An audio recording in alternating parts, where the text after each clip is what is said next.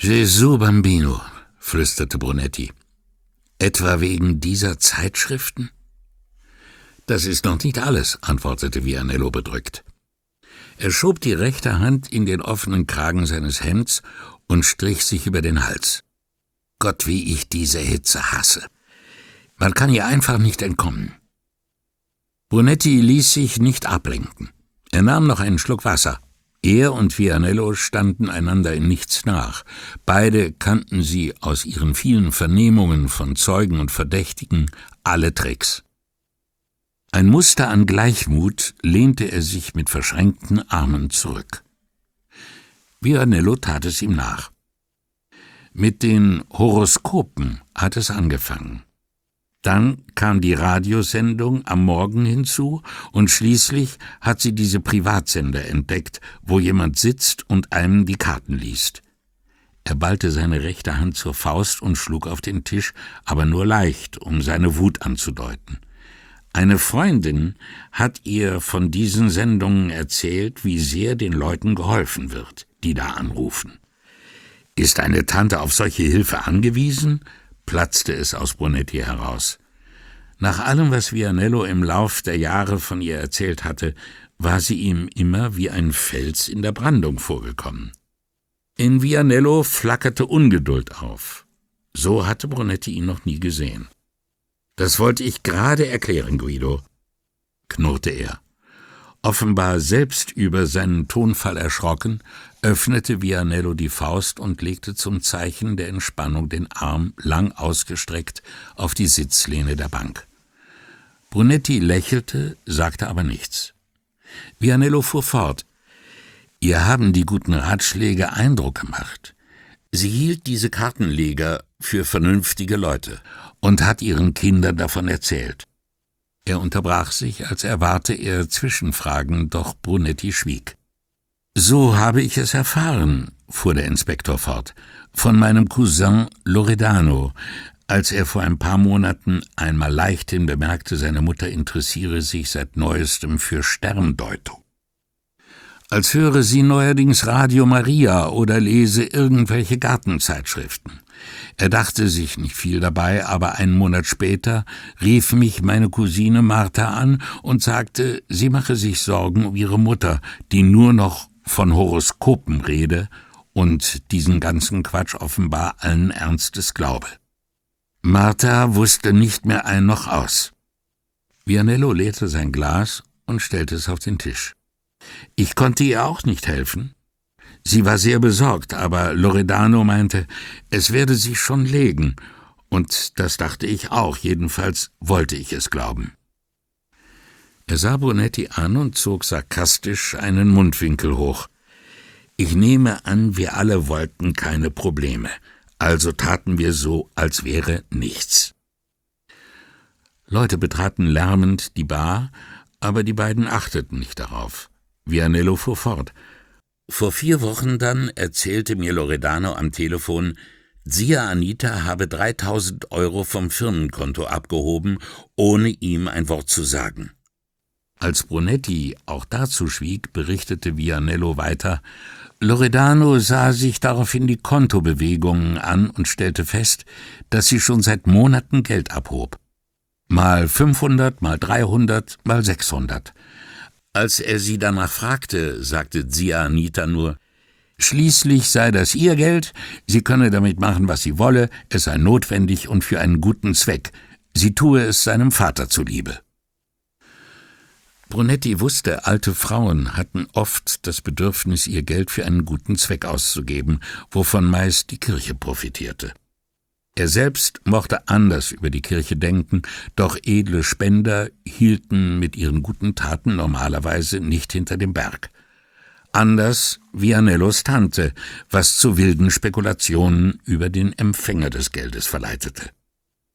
»Für einen guten Zweck«, wiederholte Brunetti ruhig, »seinem Vater zuliebe.« »Mehr hat sie nicht gesagt«, antwortete Vianello.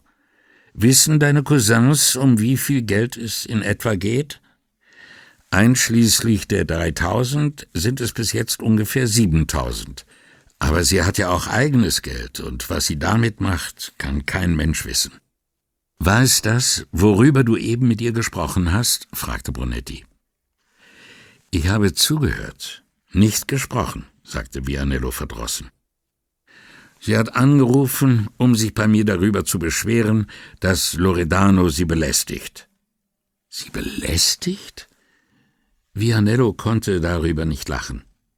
»So sieht sie das jetzt. Sie glaubt sich im Recht, und es ärgert sie, dass ihre Kinder sie zurückzuhalten versuchen.« »Hilf mir auf die Sprünge, Lorenzo. Wie viele Kinder sind es nochmal?« »Marta und Loredano sind die Älteren und Luca und Paolo die beiden Jüngeren. Die 3 Jungen, eigentlich schon Männer, führen das Geschäft.« »Und dein Onkel? Was macht er?« fragte Brunetti. Vianello hob unwillkürlich die Hände gen Himmel. »Wie gesagt, der kümmert sich nicht weiter. Hat er noch nie getan. Und jetzt, wo er älter und nicht mehr ganz gesund ist es noch schlimmer. Loredano hat versucht, mit ihm zu reden und ihm die Lage zu erklären, aber er hat nur gesagt, seine Frau habe ihr eigenes Geld und könne damit machen, was sie wolle. Von ihm aus auch mit seinem. Wahrscheinlich hält er es für einen Beweis seiner Männlichkeit, wenn seine Frau mit Geld um sich werfen kann. Das zeigt, wie gut er für sie sorgt. Auch wenn er nicht mehr arbeitet? Gerade dann, wo er sich auch sonst nicht mehr recht nützlich machen kann. »Gott, ganz schön kompliziert, oder?« sagte Brunetti und stützte beide Ellenbogen auf den Tisch. »Hat denn niemand eine Ahnung, was sie damit macht?« Vianello schüttelte den Kopf. »Keiner weiß was Genaues.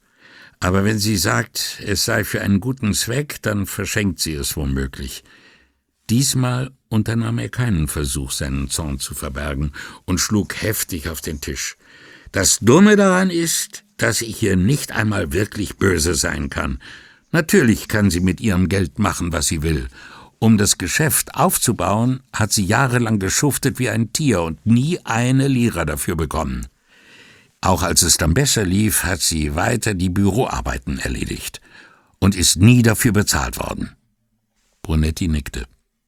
»Das Geld steht ihr zu, sowohl juristisch als auch moralisch, falls man das so nennen kann.« Brunetti sah das auch so.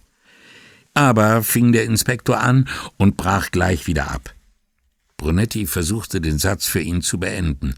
»Aber Ihre Familie hat ein Recht darauf, zu erfahren, was sie damit anstellt.« »So könnte man es sagen, ja. Mir gefällt das nicht, aber so ist es wohl. Nicht etwa, weil das Geld Ihnen gehört, das tut es nicht, es gehört ihr. Das Beunruhigende ist nur, dass sie etwas zu verbergen hat.« »Was haben deine Cousins jetzt vor?« fragte Brunetti. Vianello senkte den Blick. »Sie gehen ihr nach«, sagte er. »Wie bitte?« Vianello sah auf und erklärte trocken, »Ich glaube, die haben zu viele Krimis gesehen oder sowas. Sie haben mit dem Bankdirektor gesprochen. Der kennt die Familie seit 30 Jahren, hat alle ihre Bankgeschäfte erledigt.« Vianello starrte seine Hände an, als sei einer der Finger der Bankdirektor und als wolle er sehen, wie der sich verhielt. »Was haben Sie ihm erzählt?« »Von den Abhebungen und dass sie Ihnen verschweigt, wohin das Geld fließt.« »Und?« »Er hat gesagt, wenn sie das nächste Mal etwas abhebt, gibt er Loredano telefonisch Bescheid und verwickelt sie in ein Gespräch, um sie möglichst lange in der Bank festzuhalten. Bis jemand von der Familie da ist und ihr nachschleichen kann?« fragte Brunetti verblüfft. »Wollen Sie Räuber und Gendarm spielen?« Vianello schüttelte den Kopf und starrte weiter seine Finger an. »Wenn es so einfach wäre!« »Das ist nicht einfach«, sagte Brunetti. »Das ist verrückt.« »Das habe ich auch gedacht«, sagte Vianello. »Genau das habe ich zu Ihnen gesagt.« »Und?« »Und jetzt wollen Sie, dass ich das mache?« Brunetti war sprachlos. Er sah seinen Freund an, der weiter seine Hände studierte. Schließlich sagte er, »Das ist noch verrückter.« »Habe ich auch gesagt.« »Lorenzo«, sagte Brunetti, »ich habe keine Lust, dir jeden Wurm einzeln aus der Nase zu ziehen. Was hast du vor?« Darüber habe ich vorhin nachgedacht, während ich ihr zugehört habe, wie ich herausfinden könnte, was sie treibt, aber mir ist nur eine einzige Möglichkeit eingefallen, und da müsstest du mich unterstützen, sozusagen. Wie meinst du das? Ich brauche dein Einverständnis. Wozu? Dass ein paar von unseren Leuten mir helfen. Deiner Tante nachzuspionieren? Ja. Ich nehme an, Puccetti wäre dabei, wenn ich ihn darum bitten würde. Vianello sah Brunetti gespannt an. Wenn Sie es in Ihrer Freizeit machen, außerhalb der Arbeitszeit, wäre es ja nicht direkt gegen die Vorschriften. Bloß ein kleiner Stadtbummel, ziellos durch die Gegend spazieren, fuhr Brunetti auf. Rein zufällig immer hinter der kleinen alten Dame her, die in ihrer Handtasche das Geld mit sich rumschleppt. Er war aufrichtig empört. Wie weit war es mit der Polizei gekommen? Guido, sagte Vianello ruhig, ich weiß, wie sich das anhört, aber anders lässt sich nicht herausfinden, was sie mit dem Geld macht. Und wenn sie euch einen Bären aufgebunden hat und mit dem Geld ins Casino geht, um es an die einarmigen Banditen zu verfüttern? Fragte Brunetti. Zu seiner Überraschung nahm Vianello den Einwurf ernst. Dann können wir das Casino auffordern, ihr den Zutritt zu verwehren. Brunetti fing sich wieder und fragte, und wenn sie irgendwo reingeht und ohne das Geld wieder rauskommt, was dann? Willst du das Gebäude im Sturm nehmen? Nein, sagte Vianello beherrscht, aber vielleicht lässt sich feststellen, ob noch andere kleine alte Damen mit Geld in der Handtasche dorthin gehen. Brunetti war sprachlos vor Verblüffung. Mensch, Mensch, Mensch, sagte er nur, das hältst du für möglich? Ich weiß nicht, was ich für möglich halte, sagte Vianello. Aber meine Tante ist nicht dumm, also muss derjenige, der ihr das Geld abluchst, falls sie das Geld nicht im Casino verspielt, ziemlich durchtrieben sein und nimmt womöglich auch noch andere aus. Brunetti wand sich von der Bank, ging zur Theke, kam mit 2 weiteren Gläsern Wasser zurück und nahm wieder Platz. Es gäbe einen offiziellen Weg, sagte er. Wie? Leitet Scarpa nicht die Ausbildung der neuen Beamten? Schon, aber ich verstehe nicht. Und zu den Dingen, die sie lernen sollen, falls sie keine Venezianer sind, gehört doch auch, Verdächtigen durch die Stadt zu folgen. Kein bisschen begriffsstutzig spann Vianello den Faden weiter. Und da Scarpa kein Venezianer ist, hat er keine Ahnung, wie man das macht. Weshalb, ergänzte Brunetti, er diesen Teil der Schulung den Venezianern überlassen muss. Vianello prostete ihm mit seinem Wasser zu. Ich weiß, man sollte nicht mit Wasser anstoßen, aber trotzdem. Er nahm einen Schluck. Wir brauchen also nur, sagte Vianello jovial im Plural, Signorina Elettra zu bitten, die richtigen Venezianer zum Auskundschaften einzuteilen. Scarpa wird es egal sein. Dem sind wir alle gleichermaßen suspekt. Vianello winkte Bambola und rief, »Bringen Sie uns bitte 2 Gläser Prosecco.« Es war nicht nur zu heiß, zum Mittagessen durch die Stadt zu gehen, es war sogar zu heiß, um überhaupt an Essen zu denken. Brunetti ging mit Vianello zur Questura zurück und sagte, er werde mit Signorina Elettra den Einsatzplan für den Stadtkundeunterricht absprechen, doch als er ihr Büro betrat, war sie nicht da. Er ging in seins zurück und rief Paola an, die geradezu erleichtert schien, dass er über Mittag nicht nach Hause kommen wollte. »Ich bringe vor Sonnenuntergang keinen Bissen hinunter«, sagte sie. »Ramadan?« fragte Brunetti aufgeräumt. Sie lachte. »Nein, aber ab Mittag scheint die Sonne ins Wohnzimmer, also muss ich mich die meiste Zeit in meinem Arbeitszimmer verkriechen. Bei der Hitze kann ich nur drin bleiben und lesen.« Schon das ganze Semester lang hatte Paola die Ferien herbeigesehnt und sich darauf gefreut, nur noch in ihrem Arbeitszimmer zu sitzen und zu lesen. »Ach, du Ärmste, heuchelte Brunetti Mitleid. »Guido«, flötete sie, »ein Lügner macht dem anderen nichts vor, aber danke für das Mitgefühl.« »Also dann bis zum Sonnenuntergang«, erwiderte er nur und legte auf.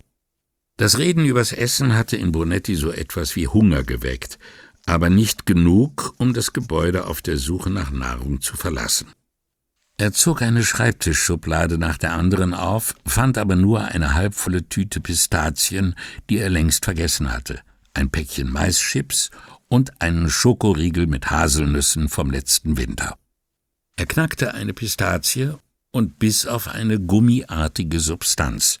Er spuckte das Ding in seine Hand und warf es mit dem Rest der Tüte in den Papierkorb. Verglichen damit waren die Chips ausgezeichnet. Bei dieser Hitze, sagte er sich, sollte man viel Salz zu sich nehmen. Diese Menge hier genügte selbst am Äquator. Der Schokoriegel war mit einer dünnen weißen Schicht überzogen, so ähnlich wie Kupfer mit Grünspan. Er nahm sein Taschentuch und wischte den Riegel so lange ab, bis er wieder nach Schokolade aussah. Dunkle Schokolade mit Haselnüssen, die mochte er am liebsten. Er flüsterte »Nach Tisch« und biss ein Stück ab. Einwandfrei, so zart und cremig, wie er frisch gekauft vor 6 Monaten gewesen sein musste. Brunetti wunderte sich darüber, während er den Riegel verzehrte, dann senkte er den Kopf und spähte in den Tiefen der Schublade umher, ob da noch einer wäre, doch er hatte kein Glück. Er sah auf die Uhr, immer noch Mittagspause. Das hieß, er könnte ungestört den Computer im Bereitschaftsraum benutzen. Als er dort ankam, stand Rivera an dem Schreibtisch, den er sich mit Sergente Alvise teilte, und zog sich gerade seine Uniformjacke an. »Sie gehen essen, Rivera?« fragte Brunetti. »Ja, Signore.« Rivera wollte salutieren, was aber mit einem Arm halb im Ärmel völlig daneben ging. Brunetti folgte dem Pfad der Gewohnheit und sah darüber hinweg. »Könnten Sie auf dem Rückweg bei Sergio vorbeigehen und mir ein paar Tramezzini mitbringen?« Rivera lächelte. »Selbstverständlich, Kommissario. Möchten Sie etwas Bestimmtes?« Als Brunetti zögerte, schlug Rivera vor, »Mit Krabben, mit Ei?« Genau die beiden würden bei dieser Hitze am ehesten schlecht werden, aber Brunetti sagte nur, »Nein, vielleicht Tomate und Schinken.« »Wie viel, Signore? 4? 5?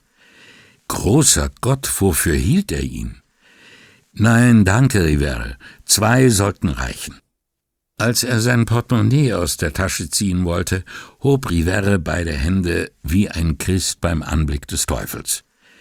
»Nicht doch, Signore. Wo denken Sie hin?« Er ging zur Tür und rief über die Schulter zurück, »Ich bringe auch etwas Mineralwasser mit, Signore.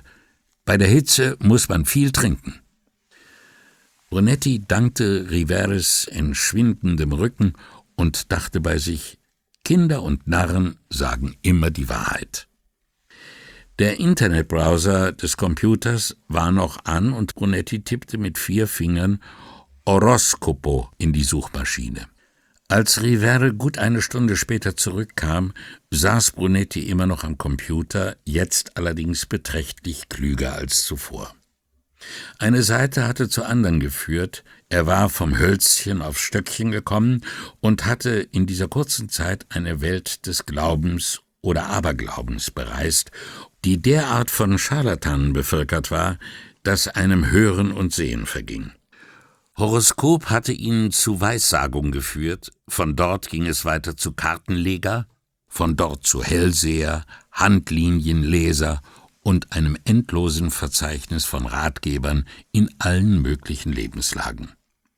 Er fand auch eine lange Liste mit interaktiven Seiten, auf denen man gegen Bezahlung in Echtzeit Kontakt zu Astralberatern aufnehmen konnte. Manche widmeten sich geschäftlichen oder finanziellen Belangen, andere befassten sich mit Liebesdingen oder es ging um Schwierigkeiten bei der Arbeit oder mit Kollegen. Wiederum andere versprachen Hilfe bei der Kontaktaufnahme mit verstorbenen Verwandten und Freunden. oder Haustieren. Einige boten astrale Unterstützung für Leute an, die abnehmen, die mit dem Rauchen aufhören oder vermeiden wollten, sich in den Falschen zu verlieben. Seltsamerweise fand Brunetti trotz gezielter Suche niemanden, der astrale Hilfe gegen Drogensucht anbot, abgesehen von einer Seite, die Eltern aufzuklären versprach, welches ihrer Kinder am ehesten gefährdet war. Das könne man alles den Sternen entnehmen. Brunetti hatte Jura studiert, und auch wenn er weder das Staatsexamen gemacht noch jemals als Jurist gearbeitet hatte, widmete er der Sprache der Juristen, ihren Vorzügen und Tücken seit Jahrzehnten große Aufmerksamkeit. Bei seiner Arbeit stieß er immer wieder auf absichtlich irreführende Behauptungen und Vertragsformulierungen und hatte so im Lauf der Zeit die Fähigkeit entwickelt, Lügen zu entlarven, ganz gleich, wie raffiniert sie getarnt waren und wie erfolgreich die Sprache, in die sie verpackt waren, jegliche Haftung für falsche Angaben oder Versprechungen ausschloss. Was er hier im Internet las, stammte von Experten. Sie machten Hoffnung, ohne Versprechen abzugeben, die spitzfindige Zeitgenossen als verbindlich interpretieren könnten. Sie nährten Gewissheit, sicherten aber nie etwas Konkretes zu. Sie verhießen Seelenfrieden und verlangten dafür Glauben. Und Bezahlung? Krasse Profitgier? Wollten sie Geld für ihre Dienste? Schon die Frage war absurd. Wahrscheinlich sogar beleidigend für die Leute, die ihre Dienste zu Nutz und Frommen der geplagten Menschheit anboten. Was bedeuteten schon 90 Cent die Minute für einen Menschen in Not, wenn er am anderen Ende einer Telefonleitung Hilfe bekam? Die Chance, direkt mit einem Profi zu reden, der dazu ausgebildet war, die Probleme und Kümmernisse eines Menschen zu verstehen, der dick, dünn, geschieden, unverheiratet, verliebt, nicht verliebt, einsam, in einer unglücklichen Beziehung gefangen war, diese Chance sollte einem nicht 90 Cent die Minute wert sein? Außerdem bestand in manchen Fällen die Möglichkeit, mit seinem Anruf live ins Fernsehen geschaltet zu werden, wodurch man seinen Namen und sein Problem einer breiten Öffentlichkeit bekannt machen und allgemeines Mitgefühl und Verständnis für sich und seinen Kummer erhoffen durfte. Brunetti konnte so viel Einfallsreichtum nur bewundern. Er rechnete das mal durch. Bei 90 Cent die Minute kostete ein 10-minütiges Gespräch 9 €, eine Stunde 54. Angenommen, 10 Leute nahmen die Anrufe entgegen oder 20 oder 100 und angenommen, die Telefone waren rund um die Uhr besetzt. 10 Minuten? Von wegen. Wann hatte man schon Gelegenheit, mit einem einfühlsamen Zuhörer zu sprechen, dem man seine gekränkte, verkannte Seele bis ins Kleinste offenbaren konnte? Im Übrigen hieß es in den Anzeigen, die Telefone seien mit ausgebildeten Fachleuten besetzt. Ausgebildet zum Zuhören waren die garantiert, aber Brunetti vermutete stark, der Zweck ihres Zuhörens könnte in etwas anderem bestehen als Beistand für die Geplagten und Beladenen. Wer konnte schon der Verlockung widerstehen, endlos von seinem faszinierenden Ich zu erzählen? Wer war immun gegen anteilnehmende Fragen oder den mitfühlend geäußerten Wunsch, den Anrufer noch genauer kennenlernen zu wollen? Brunetti galt in der Questura als geschickter Vernehmungsbeamter, dem es nicht selten gelang, selbst mit den abgebrühtesten Knastbrüdern ins Gespräch zu kommen. Die Wahrheit behielt er für sich, dass er nicht auf Gespräche aus war, sondern auf Monologe. Sitzen, einen interessierten Eindruck machen, gelegentlich eine Frage stellen, selbst nur so wenig wie möglich reden.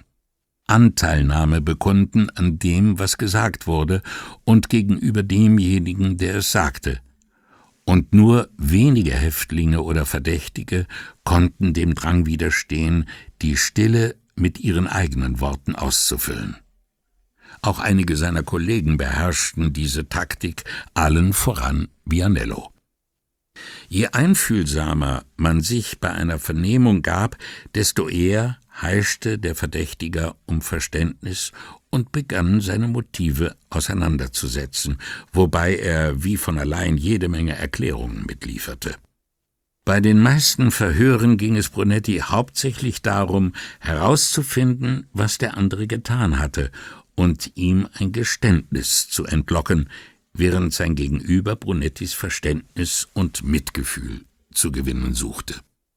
Genau wie die Leute im Gespräch mit Brunetti selten die juristischen Konsequenzen bedachten, so verschwendeten diejenigen, die mit den ausgebildeten Fachleuten in den Callcentern redeten, vermutlich keinen Gedanken an die ökonomischen Konsequenzen ihrer Geschwätzigkeit. »Hier sind die Tramezzini, Signore«, hörte er Rivere sagen. Brunetti drehte sich um, kam aber nicht dazu, ihm zu danken, weil Rivere mit einem Blick auf den Bildschirm bemerkte: »Ach, Sie holen sich auch Rat, Kommissario?« Brunetti war um eine Antwort verlegen. Er nahm die Papiertüte mit den Sandwiches und den 2,5 Liter Flaschen Mineralwasser und stellte sie neben den Computer. Erst dann meinte er beiläufig: »Was heißt schon Rat holen? Ab und zu sehe ich mal nach, ob es was Neues gibt.« Im selben Augenblick beschloss er, seine Mahlzeit im Bereitschaftsraum einzunehmen und nahm ein Sandwich aus der Tüte. Tomate und Schinken. Er wickelte es aus der Serviette und biss hinein. Kauend wies er mit dem Tramezzino auf den Bildschirm und fragte: »Haben Sie einen bestimmten Favoriten, Rivere?« Rivere zog seine Jacke aus, trat zur Seite, um sie über den Stuhl an seinem Schreibtisch zu hängen, und kam zu Brunetti zurück. »Na ja, Favorit ist vielleicht zu viel gesagt, Signore, aber es gibt da eine Frau, in Turin, glaube ich, die spricht über Kinder und was für Probleme die haben können oder die ihre Eltern mit ihnen haben können. Bei der heutigen Jugend«, sagte Brunetti nur, »ist das sicher eine gute Sache.« »Finde ich auch, Signore. Meine Frau hat sie ein paar Mal angerufen und gefragt, was wir mit Giampaolo machen sollen.« »Der müsste jetzt 12 sein, oder?« riet Brunetti ins Blaue hinein. 14, Signore, gerade geworden. Und er ist kein kleiner Junge mehr, also können wir ihn auch nicht mehr so behandeln.« »Das hat sie Ihnen gesagt, diese Frau aus Turin?« fragte Brunetti, der jetzt mit dem ersten Tramezzino fertig war und eine Wasserflasche aus der Tüte nahm. »Mit Kohlensäure.« »Gut.« Er schraubte sie auf und bot sie Rivere an, aber der schüttelte den Kopf. »Nein, Signore, das hat meine Mutter gesagt.« »Und die Frau in Turin, was sagt die?« »Hat uns einen Kurs angeboten, 10 Stunden, die meine Frau und ich zusammen bei ihr nehmen können.« »In Turin?« fragte Brunetti, ohne seine Verblüffung verbergen zu können. »Oh nein, Signore«, Rivere lachte leise. »Wir gehen mit der Zeit, meine Frau und ich. Wir sind online und brauchen uns nur anzumelden, dann bekommen wir den Kurs auf den Computer. Das arbeiten wir dann durch und machen die Prüfungen. Die schicken einem alles per E-Mail, Aufgaben und Prüfungen und Lehrmaterial. Man schickt ihnen die Antworten zurück und bekommt dann Noten und Kommentare.« »Verstehe«, sagte Brunetti und nahm einen Schluck Wasser. »Ganz schön ausgeklügelt.« Rivere lächelte geschmeichelt.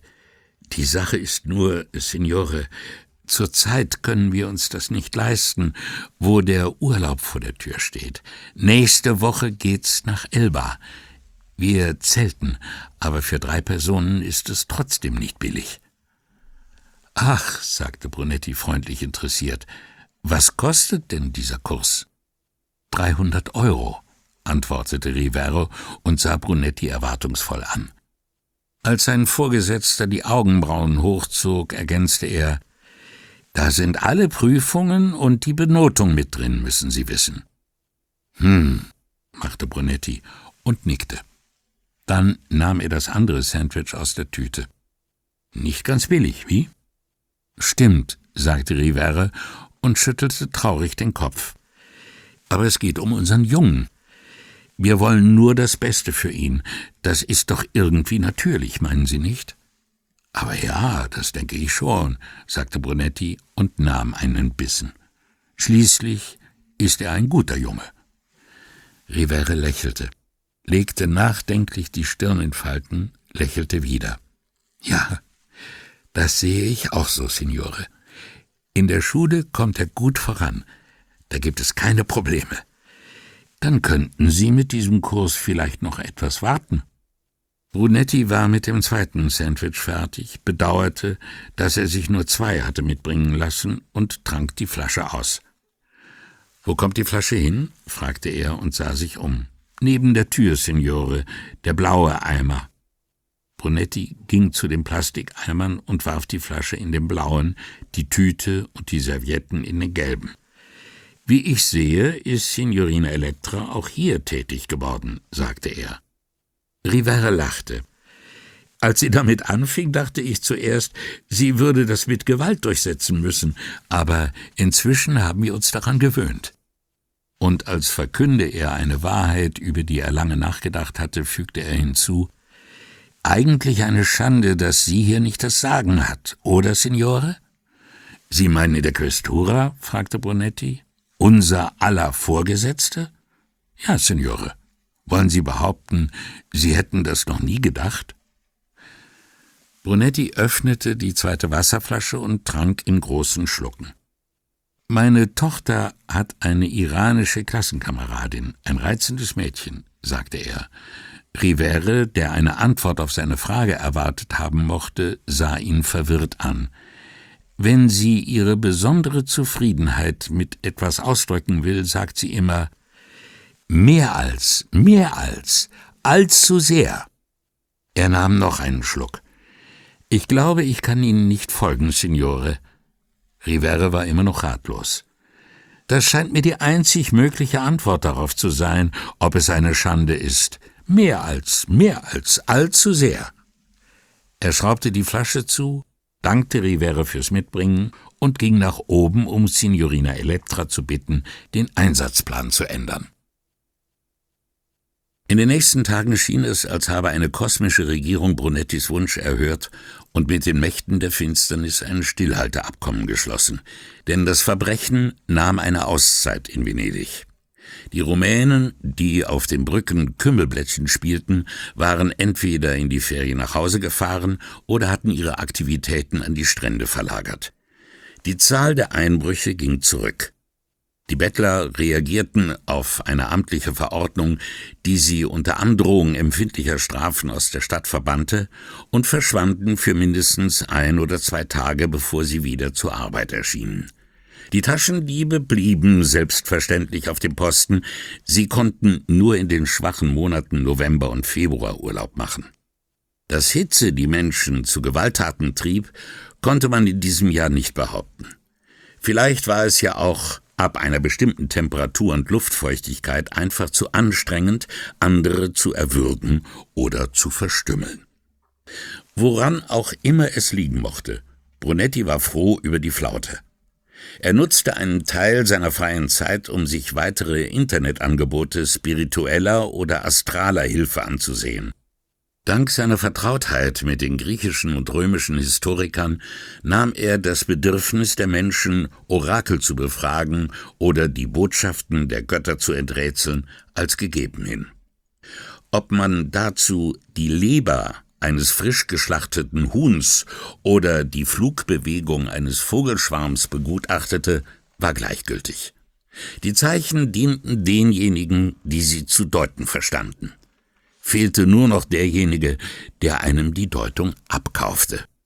Cumae oder Lourdes, Diana von Ephesus oder die Jungfrau von Fatima, alle hatten eine sibyllinische Botschaft im Angebot. Die Frauen in Brunettis Familie hatten den Rosenkranz gebetet. Wenn er als Kind am Freitagnachmittag von der Schule nach Hause kam, knieten sie auf dem Wohnzimmer auf dem Boden und murmelten ihre Beschwörungsformeln. Damals, wie heute noch, 2 Generationen später erschienen ihm solche Bräuche und der Glaube, der sie beseelte, als selbstverständlicher Bestandteil des menschlichen Lebens. Und ob jemand an den wohltätigen Einfluss der Madonna glaubte oder an die Fähigkeit eines Menschen, Kontakt mit den Seelen der Toten aufzunehmen, machte für ihn keinen großen Unterschied. Da er noch nie mit einem Fall zu tun gehabt hatte, bei dem es um falsch verstandenen Glauben ging, falls tatsächlich etwas dieser Art hinter dem seltsamen Verhalten von Vianellos Tante steckte, kannte Brunetti sich mit den betreffenden Gesetzen nicht aus. Italien hatte eine Staatsreligion, folglich neigten die Gesetze zu einer gewissen Toleranz gegenüber der Kirche und deren Würdenträgern. Wucher, Komplizenschaft mit der Mafia, Missbrauch von Minderjährigen, Betrug und Erpressung. Solche Vorwürfe lösten sich ihm gegenüber immer bald in Luft auf, als habe sie jemand mit dem Weihwasserwedel zerstreut. Auf jenen Webseiten allerdings wurde der Staatsreligion Konkurrenz gemacht, und so konnte es durchaus sein, dass die Gesetze die Aktivitäten dieser Leute etwas kritischer betrachteten. Was aber, wenn ihre Versprechungen gleich viel galten wie die der Kirche? Wo lag dann die Wahrheit? Das Telefon riss Brunetti aus seinen Grübeleien. Er nahm ab, froh über die Unterbrechung. »Ich bin's, Guido«, sagte Vianello. »Eben hat mir Loredano Bescheid gesagt. Der Bankdirektor hat angerufen. Meine Tante ist jetzt bei ihm. Sie hat 3.000 € abgehoben. Er hat sie zu sich nach oben in sein Büro gebeten. Sie soll ein paar Papiere unterschreiben.« »Wer ist auf Streife?« »Puccetti und eine von den Neuen. Sie sind schon zur Via Garibaldi unterwegs.« Brunetti ging im Kopf die Via Garibaldi auf der einen Seite hinunter, dann auf der anderen zurück. Banco di Padova. Ja, neben der Apotheke. Hat er gesagt, wie lange er sie bei sich behalten kann? 10 Minuten. Er will sich nach der Familie erkundigen. Das wird sie für eine Weile beschäftigen. »Wo bist du jetzt?« fragte Brunetti. »Auf Murano. Jemand hat versucht, einer Frau die Handtasche zu entreißen. Er wurde von Zeugen verfolgt und in den Kanal geworfen. Wir mussten rüber und ihn rausfischen.« »Ich gehe mir das mal ansehen«, sagte Brunetti und wollte schon einhängen, als er Vianello noch sagen hörte, »Sie trägt eine grüne Bluse.« In Gedanken bei dem Anruf überfiel ihn die Hitze, als er aus der Questura ins Freie kam. Sie schlug wie eine Woge über ihm zusammen, sekundenlang glaubte er, in dem feuchten Element keine Luft zu bekommen. Er blieb stehen, trat in den kläglichen Schatten der Türleibung zurück und zückte seine Sonnenbrille. Die dämpfte das Licht, gegen die Temperatur aber war sie machtlos. Sein Jackett aus leichter blauer Baumwolle klebte an ihm wie ein isländischer Pullover. Hitze und Licht waren so unvermittelt über ihn hergefallen, dass Brunetti erst kurz nachdenken musste, ehe ihm wieder einfiel, warum er nach draußen gegangen war und wo entlang es zur Via Garibaldi ging. »Der helle Wahn«, murmelte er vor sich hin, während er die Brücke überquerte. Unwillkürlich senkte er den Blick vor dem gleißenden Licht und überließ es seinen Füßen, den Weg zu finden. Er schlängelte sich durch die Gassen, ohne bewusst darauf zu achten, wohin er ging. Seine Füße trugen ihn über eine zweite Brücke, dann nach rechts, und als er schließlich die breite Via Garibaldi erreicht hatte, wünschte er, er wäre in der Questura geblieben. Ihr Plattenbelag bug seit Stunden in der Sonne. Der Hitze, die davon aufstieg, fühlte er sich ausgeliefert. Eingeklemmt zwischen der gnadenlosen Sonne und der Hitzestrahlung von unten, wusste Brunetti nicht mehr, wie er sich schützen sollte. Eine Frau schob sich an ihm vorbei und sagte, heftiger als nötig, »Con permesso«, aber schließlich stand er ja auch reglos mitten auf der breiten Straße und versperrte ihr den Weg aus der Kalle. Ihre Bemerkung riss ihn aus seinen Betrachtungen, er trat in den Eingang der Kalle zurück, wo es wenigstens ein bisschen Schatten gab. Nach einigen Sekunden wagte er sich in die Via Garibaldi und die Hitze hinaus. Die Bank war rechts von ihm, dahinter versteckten sich ein paar Tische unter den Schirmen vor einer Bar. An einem davon saßen Puccetti und eine junge Frau, die über etwas lachte, was der junge Beamte gerade sagte. Sie hatte helles Haar, kurz geschnitten wie ein Junge, aber ihr enges weißes T-Shirt machte diesen Vergleich zunichte. Beide trugen Sonnenbrillen und Puccetti ein schwarzes T-Shirt, das nicht weniger eng war als das des Mädchens, nur ohne die gleiche Wirkung. Brunetti zog sich in die Kalle zurück, zählte bis 30 und trat wieder in die Sonne. Puccetti und die junge Frau standen gerade auf. Brunetti bemerkte, dass sie einen sehr kurzen Rock trug, der ihre braungebrannten Beine zur Geltung brachte. Beide hatten Sandalen an. Vor der Bank zwischen ihm und den beiden jungen Polizisten stand eine ältere Frau in Gedanken versunken, als berechne sie, wie jeder Venezianer, den kürzesten Weg zu ihrem nächsten Ziel. Sie sah zum Himmel auf, als sei dort die Temperatur abzulesen. Sie trug eine weite Baumwollhose und eine hellgrüne Bluse mit langen Ärmeln. An den Füßen hatte sie flache braune Pumps. Sie besaß die kräftige Statur von Frauen, die viele Kinder bekommen haben und ihr ganzes Leben lang in Bewegung gewesen sind. Von ihrer Schulter hing eine braune Ledertasche, deren Riemen sie fest mit beiden Händen umklammerte. Sie wandte sich nach links in Richtung Embarcadero und Riva degli Schiavoni. Sie ging etwas nach vorn gebeugt und schien ihr rechtes Bein zu schonen. Gleichzeitig mit ihr setzte sich das attraktive junge Pärchen, das der Bootshaltestelle schon etwas näher war, in Bewegung und schlenderte ihr voraus. Puccetti legte seiner Gefährtin einen Arm um die Schultern, aber das war wohl zu warm, also begnügten sie sich mit Händchenhalten. Am Schaufenster eines Sportartikelladens blieben sie stehen, und die alte Frau ging an ihnen vorbei, ohne auf sie zu achten. Sie folgten ihr langsam, und Brunetti folgte den dreien. Am Ende der Via Garibaldi ging die alte Frau zum Embarcadero und nahm auf der Bank am Wasser Platz. Das Pärchen blieb am Kiosk stehen, wo der junge Mann eine Men's Health kaufte. Von links kam eine Nummer 2, und die alte Frau erhob sich. Ohne jede Eile zogen die jungen Leute ihre IMOB-Karten durch und schritten über den Steg aufs Boot. Als die Leinen losgemacht wurden und das Boot abzulegen begann, ging Brunetti gerade noch rechtzeitig an Bord, bevor die Schranke zugezogen wurde. Die alte Frau saß in der Kabine auf einem Gangplatz in der ersten Reihe, so nah wie möglich an der offenen Tür, durch die ein wenig Luft einströmen mochte. Puccetti hatte seine Zeitschrift auf der hölzernen Ablage hinter der Lotsenkabine ausgebreitet. Er zeigte auf ein graues Leinenjackett und fragte seine Begleiterin, was sie davon hielt. Er selbst wandte den Passagieren den Rücken zu, während sie, die ihm gegenüberstand, die alte Frau im Blick behalten konnte. Brunetti stellte sich neben Puccetti. Die junge Frau sah zu ihm auf und nahm fast unmerklich Haltung an. Puccetti konzentrierte sich weiter auf das Jackett und sagte: »Habe mir gedacht, dass Vianello Ihnen Bescheid sagt, Signore.« »Ja, das hat er.« »Sollen wir so weitermachen? Wir folgen ihr und Sie folgen uns?« »Scheint mir das Beste«, sagte Brunetti. Das Boot legte bei San Zaccaria an, Puccetti blätterte in der Zeitschrift und zog seine Gefährtin näher, um ihr etwas zu zeigen.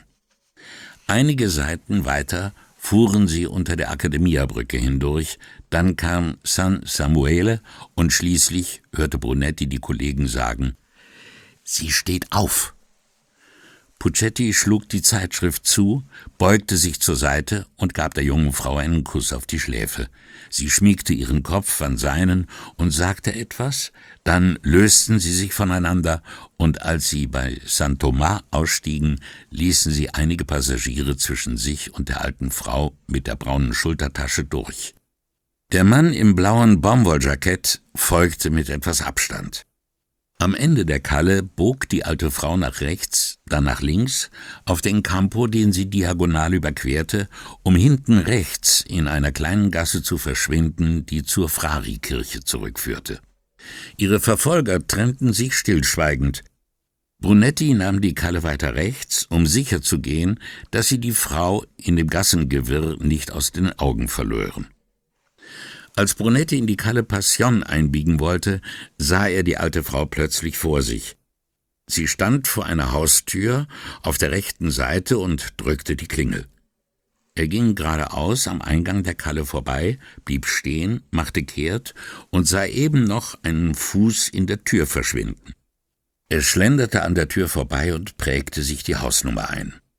Als er auf den Campo dei Frari hinauskam, bog das Pärchen gerade in die Kalle ein. »Nummer 2889«, sagte Brunetti beiläufig. Die Kollegin sah ihn an, als sei er einer dieser Internetzauberer, deren Seiten er studiert hatte. Puccetti meinte lächelnd, »Davon werde ich noch meinen Enkeln erzählen, Signore.« Brunetti war sich unschlüssig, ob seine Leistung durch diese Bemerkung auf- oder abgewertet werden sollte, und meinte nur wegwerfend, »Ich war eben zufällig am richtigen Ort.« Puccetti nickte, während die junge Frau ihn immer noch bewundernd ansah. »Was jetzt, Signore?« »Sie beide gehen auf dem Campo, etwas trinken, und ich sehe mich bei dem Makler am Campo San Tomás nach einer neuen Wohnung um.« »Heißer Job, Kommissario«, sagte das Mädchen teilnahmsvoll. Brunetti dankte nickend für ihr Mitgefühl.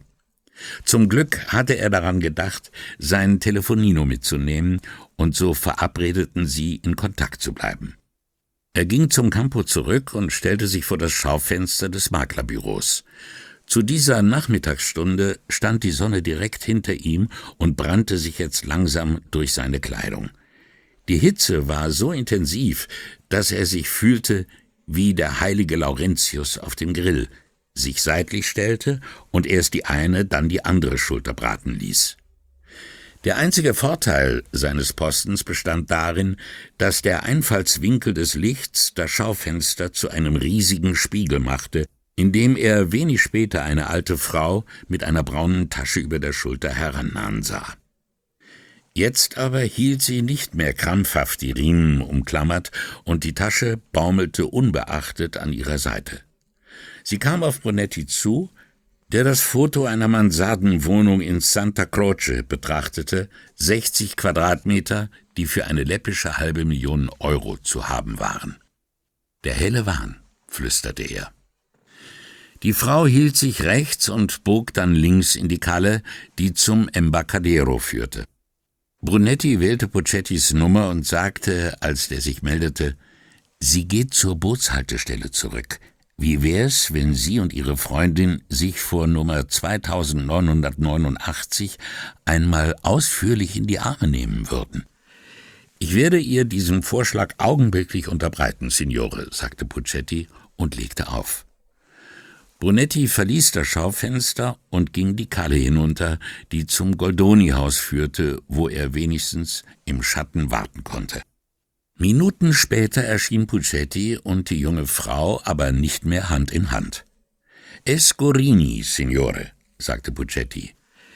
»Zu der Hausnummer gehört nur dieser eine Name.« »Dann gehen wir in die Questura zurück«, schlug Brunetti vor. »Wir sind noch auf Streife, Signore«, sagte Puccetti. »Ich finde, wir sind jetzt lange genug bei dieser Hitze irgendwelchen Leuten nachgelaufen«, sagte Brunetti. Die beiden nahmen das Gegenteil von Haltung an. Zum ersten Mal lächelte Brunetti das Mädchen an. »Dann wollen wir mal sehen, ob Sie einem Commissario di Polizia unbemerkt zur Questura folgen können.«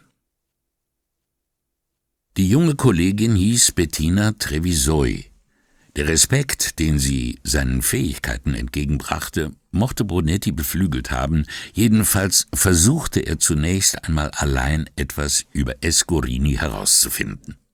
Als erstes sah er im Telefonbuch nach und stellte fest, dass das S für Stefano stand. Doch selbst der vollständige Name führte bei Google auf Umwegen zu jeder Menge junger Mädchen, die ihre Dienste anboten.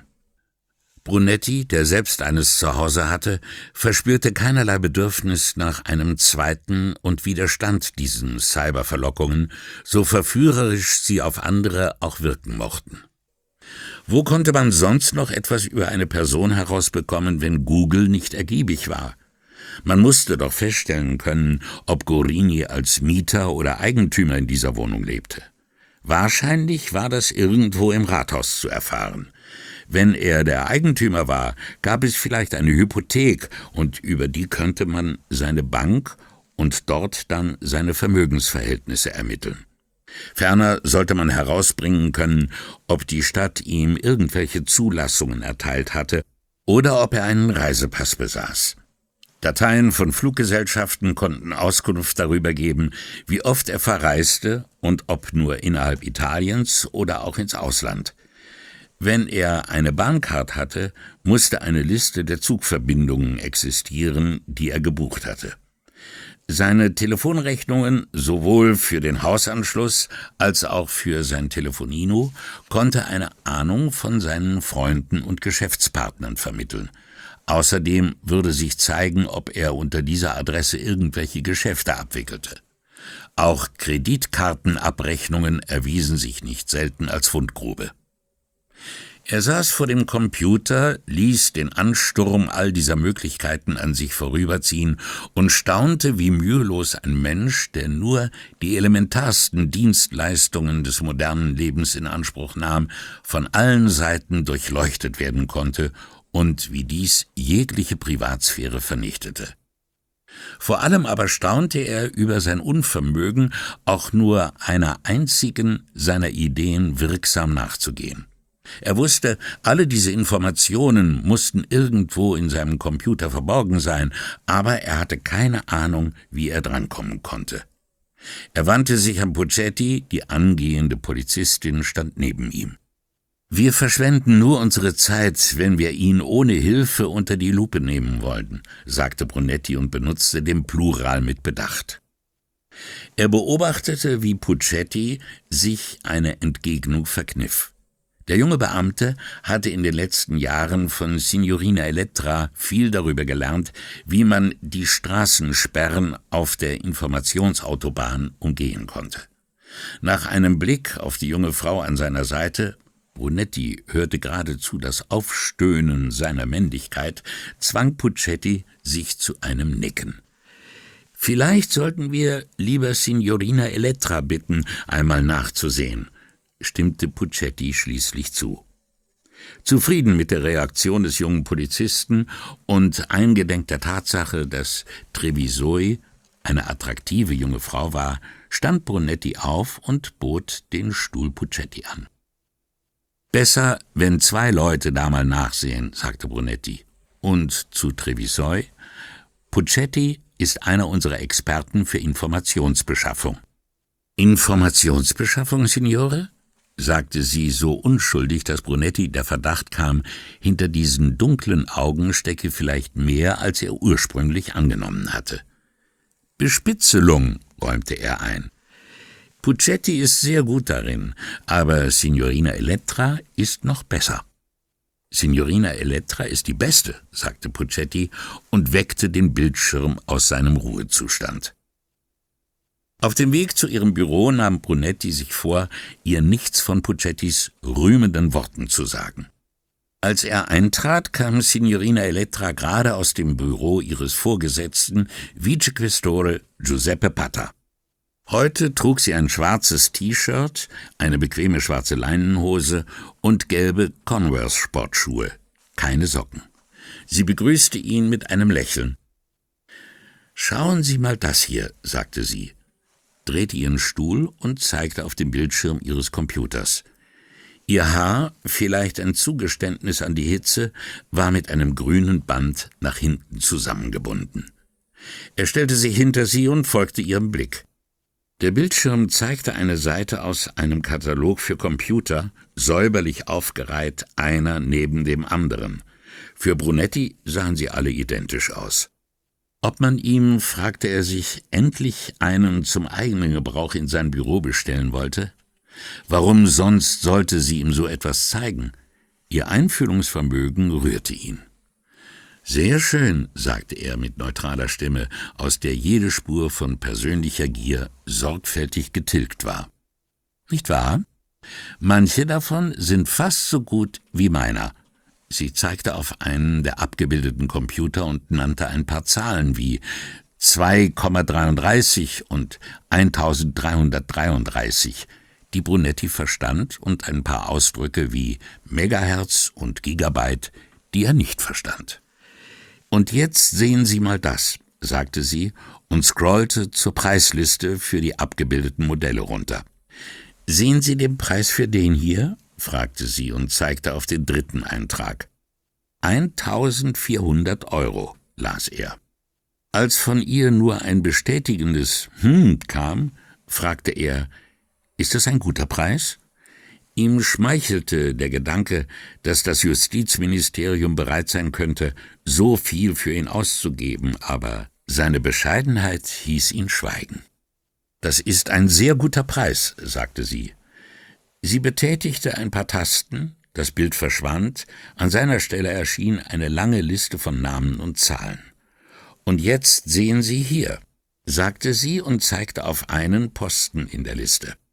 »Ist das der gleiche Computer?« fragte er und sah sich die Modellbezeichnung und die Nummer an. »Ja.« Brunettis Blick wanderte zu der Zahl am rechten Rand. »2200?« fragte er. Sie nickte kommentarlos. »Von wem stammt der erste Preis?« »Von einer Online-Firma in Deutschland. Die Computer werden komplett italienisch installiert, ausgeliefert, mit italienischer Tastatur.« »Und die teuren?« fragte er. »Die teuren sind bereits bezahlt«, sagte sie. »Was ich Ihnen gezeigt habe, ist die Bestellung.« »Aber das ist doch verrückt«, sagte Brunetti und kopierte unbewusst Ausdrucksweise und Tonfall seiner Mutter, wenn sie sich über die Fischpreise beklagte. Wortlos scrollte Signorina Elettra zum Anfang der Liste hoch und zeigte ihm, wer der Auftraggeber war. Das Innenministerium. »Die zahlen 800 € mehr?« fragte er und wusste selbst nicht, ob er sich wundern oder sich aufregen sollte, oder beides. Sie nickte. »Wie viele haben die gekauft?« 400. Er brauchte nur Sekunden. »Das sind 320.000 € mehr«, sagte er. Sie schwieg. »Haben diese Leute nie etwas von Mengenrabatt gehört? Der Preis müsste doch günstiger werden, wenn man große Stückzahlen kauft.« »Anscheinend gelten für Einkäufe der Regierung andere Regeln, Signore«, antwortete sie. Brunetti trat einen Schritt vom Computer zurück und ging zur Vorderseite ihres Schreibtisches herum. »Wer ist in einem solchen Fall der Einkäufer? Ich meine, wer genau ist dafür zuständig?« »Irgendein Bürokrat in Rom, nehme ich an, Signore.« »Schaut dem denn niemand auf die Finger? Vergleicht Preise und Angebote?« »Oh«, sagte sie betont gleichgültig, »ganz bestimmt.« Brunetti ließ sich Zeit zum Nachdenken. Dass jemand ein Produkt bestellen konnte, das 800 € mehr kostete als ein identisches, musste ja nicht zwangsläufig bedeuten, dass ein anderer sich an dem hohen Preis stoßen würde, besonders wenn es um Regierungsgelder ging, die da ausgegeben wurden und nur 2 Leute von der Ausschreibung wussten. »Interessiert das denn niemanden?« hörte Brunetti sich fragen. »Irgendwen bestimmt, Kommissario«, antwortete sie und schloss mit geradezu militanter Munterkeit die Frage an, »Weswegen wollten Sie mich sprechen?« Er berichtete kurz von Vianellos Tante und dem vielen Geld, das sie in letzter Zeit abgehoben hatte, nannte ihr Namen und Adresse von Stefano Gorini und bat sie, wenn ihre Zeit es zulasse, etwas über ihn herauszufinden. Signorina Elettra notierte sich die Angaben und fragte, »Ist das die Tante, die mit dem Elektriker verheiratet ist?« »Ehemaliger Elektriker«, korrigierte Brunetti. »Ja.« Sie bedachte ihn mit einem nüchternen Blick und schüttelte den Kopf. »Ich finde, das ist wie bei einem Priester oder Arzt«, sagte sie. »Pardon?« »Wenn man Elektriker ist, Signore, wenn man einmal damit angefangen hat, hat man so etwas wie eine moralische Verpflichtung, damit weiterzumachen.« Sie ließ ihm Zeit zum Nachdenken, und als er nicht darauf antwortete, sagte sie, »Nichts ist schlimmer als Dunkelheit.« Aus langer Erfahrung als Bewohner einer Stadt, in der die Elektroinstallationen vieler Häuser seit 50 oder 60 Jahren nicht mehr erneuert worden waren, verstand Brunetti sie sofort und konnte nur bekräftigen, »Ja, nichts ist schlimmer.« Seine spontane Zustimmung schien sie aufzumuntern. »Ist es dringend?« fragte sie. Da ihr Treiben nicht offiziell war, entgegnete Brunetti, »Nein, nicht so sehr.« »Dann schaue ich morgen mal nach, Signore.« Bevor er ging, wies er auf ihren Computer und meinte noch, »Wenn Sie schon mal dabei sind, könnten Sie nachsehen, was sich über einen Gerichtsdiener namens Araldo Fontana herausfinden lässt.« Von der Richterin Coltellini sagte er nichts. Nicht, weil er Hemmungen hatte, eine Zivilangestellte in die Ermittlungen einzuweihen, solche kindischen Bedenken hatte er schon vor langer Zeit abgelegt, sondern weil er sie nicht mit einem dritten Namen belasten wollte. Und für Fontana interessierte er sich nur noch mehr, weil Brusca ihn so offensichtlich verteidigt hatte. Eine Frage konnte er sich dennoch nicht verkneifen.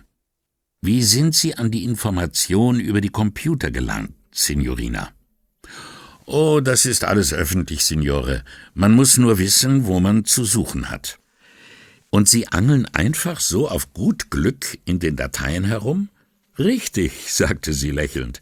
»So könnte man das nennen. Angeln, das gefällt mir.« »Und Sie wissen vorher nie, was Sie an Land ziehen, nehme ich an?« »Nie«, bestätigte sie. Sie zeigte auf den Notizzettel mit den Namen, die sie für ihn überprüfen sollte. »Im Übrigen hält mich das in Übung für so interessante Recherchen wie diese.« »Ist Ihre Arbeit sonst denn nicht interessant, Signorina?« fragte er. »Nein, vieles davon leider nicht, Dottore.« Sie stützte ihr Kinn in die Hand und verzog resigniert den Mund. »Es ist ein hartes Los, dass so viele Leute, für die ich arbeite, so außerordentlich schwer von Begriff sind.« »Ein solches Los haben viele zu tragen, Signorina«, sagte Brunetti und verließ ihr Büro. Als er am nächsten Tag zur Arbeit kam, hatte Brunetti sich damit abgefunden, dass er nicht so bald einen eigenen Computer bekommen würde. Nicht so leicht konnte er sich mit der Hitze abfinden, die ihm in seinem Büro entgegenschlug. Am Abend zuvor hatte die Familie besprochen, wo sie ihren jährlichen Urlaub verbringen sollten, und Brunetti hatte um Verständnis dafür gebeten, dass er aufgrund seiner Arbeitsbelastung lange nicht gewusst habe, wann er frei bekommen würde. Den Vorschlag, ans Meer zu fahren, hatte er sofort verworfen. Nicht im August, wenn im Wasser, auf den Straßen und in den Restaurants Millionen von Leuten unterwegs waren. Und auf keinen Fall nach Apulien, da sind 40 Grad im Schatten und es gibt nur gepanschtes Olivenöl, hatte er auch noch gesagt. Rückblickend gestand er sich ein, dass er vielleicht etwas zu stur gewesen war. Er hatte seine Wünsche nur deshalb so zäh verteidigen können, weil es Paola ziemlich gleichgültig war, wohin sie fuhren. Ihre einzige Sorge war, welche Bücher sie mitnehmen sollte und ob es dort, wo auch immer sie Ferien machten, ein ruhiges Plätzchen gab, wo sie im Schatten liegen und lesen konnte. Andere Männer hatten Frauen, die sie anflehten, mit ihnen tanzen zu gehen, um die Welt zu reisen, bis spät nachts aufzubleiben und leichtsinnige Dinge zu tun. Brunetti war es gelungen, eine Frau zu heiraten, die sich darauf freute, um 10 Uhr abends mit Henry James ins Bett zu gehen, falls nicht gar, getrieben von einer wilden Leidenschaft, die sie ihrem Mann tugendhaft verschwieg, mit Henry James und seinem Bruder. Wie der Präsident einer Bananenrepublik hatte Brunetti eine demokratische Wahl vorgeschlagen und dann seinen Antrag über alle abweichenden Meinungen der Opposition hinweg durchgesetzt. Ein Cousin von ihm hatte in Südtirol oberhalb von Glurns ein Bauernhaus geerbt und es Brunetti als Feriendomizil angeboten, solange er selbst mit seiner Familie in Apulien war. »Gepanschtes Olivenöl bei brütender Hitze«, murmelte Brunetti, was seine Dankbarkeit für das Angebot keineswegs schmälerte. Nun würden die Brunettis also für 2 Wochen in die Berge fahren. Enorme Erleichterung durchströmte ihn allein schon bei der Vorstellung, unter einem dicken Federbett zu schlafen und abends einen Pullover anziehen zu müssen. Vianello und seine Familie hatten in Kroatien ein Haus am Strand gemietet, wo er bis zum Ende des Monats nichts als schwimmen und angeln wollte. Solange die beiden Urlaub machten, würden auch ihre inoffiziellen Ermittlungen in Sachen Stefano Gorini auf Eis liegen.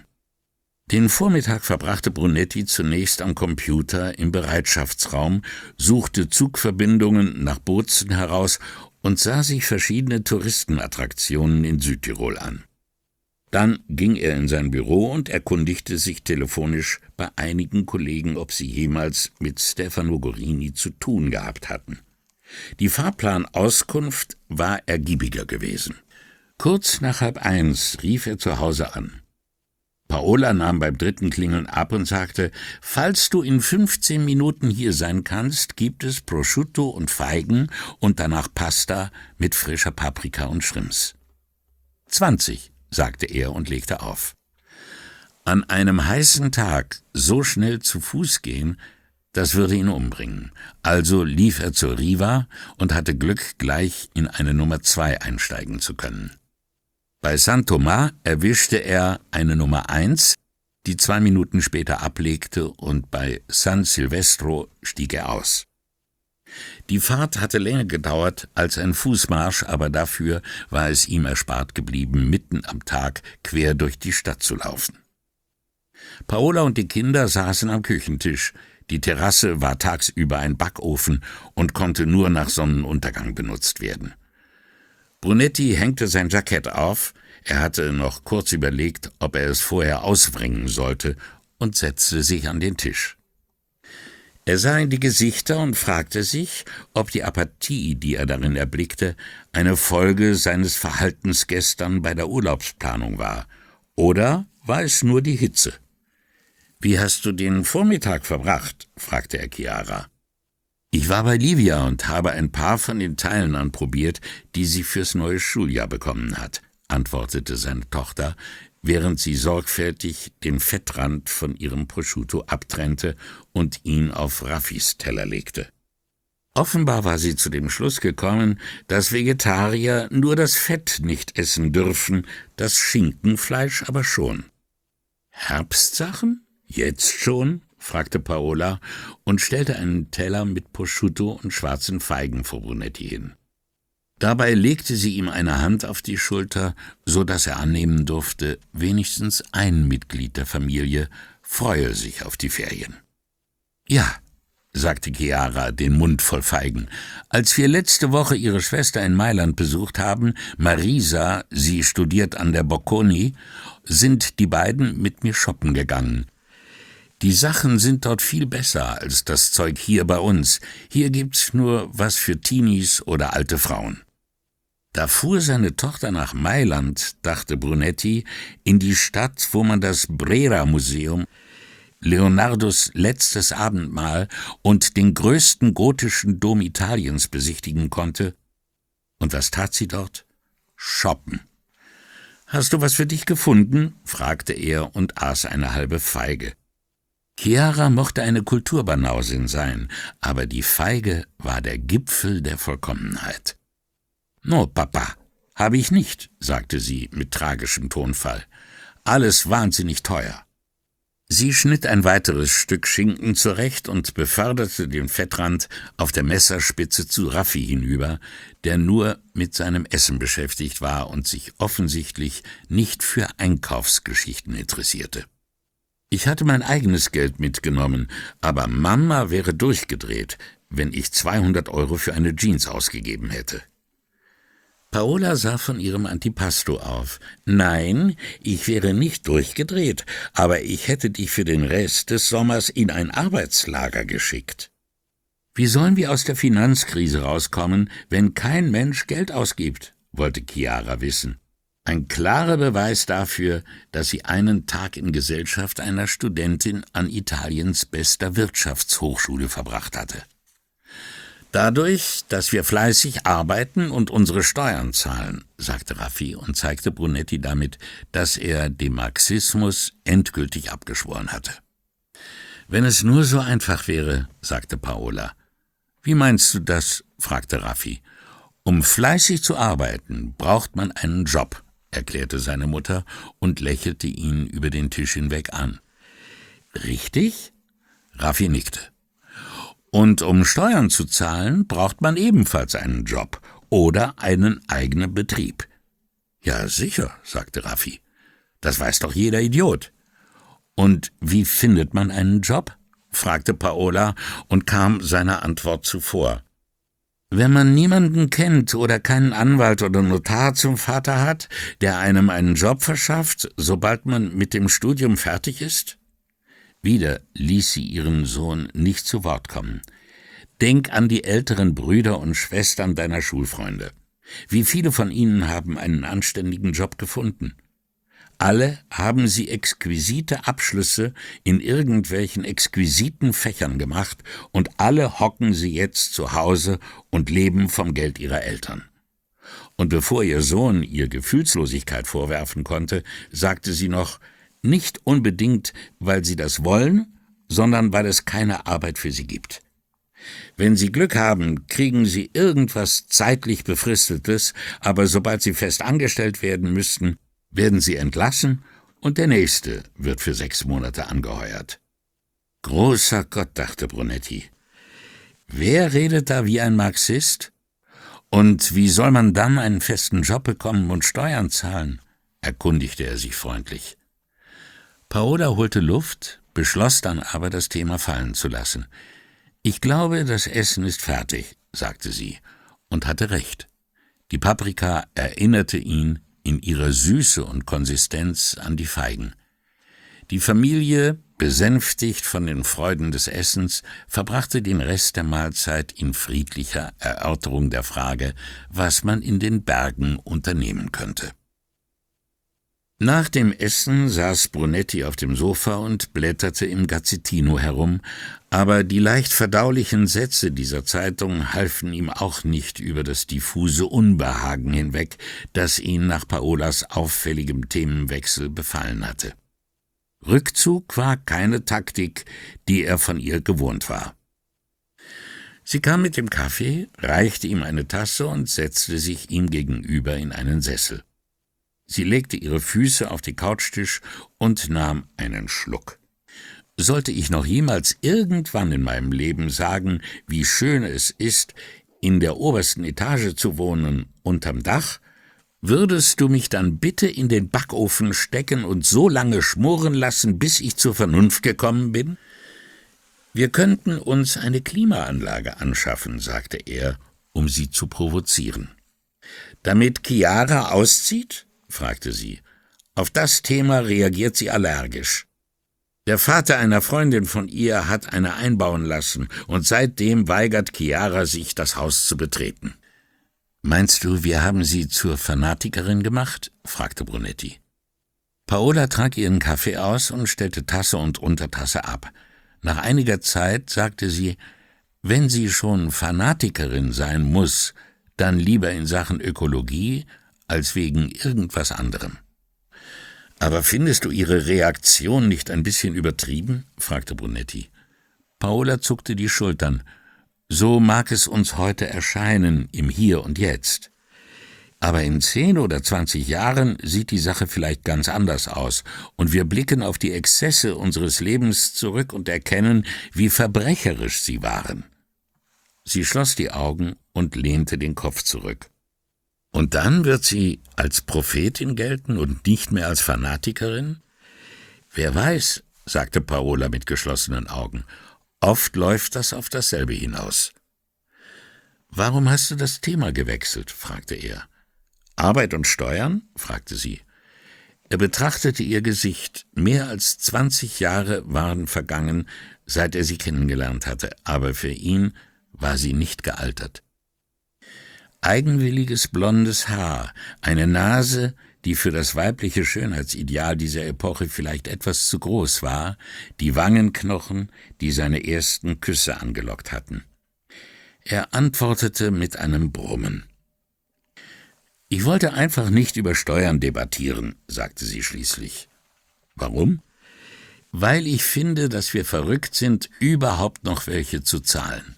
Wenn ich könnte, würde ich damit aufhören.« Aus langjähriger Erfahrung fragte er, »Ist das eine rhetorische Übertreibung?« Sie machte die Augen auf und lächelte ihm zu.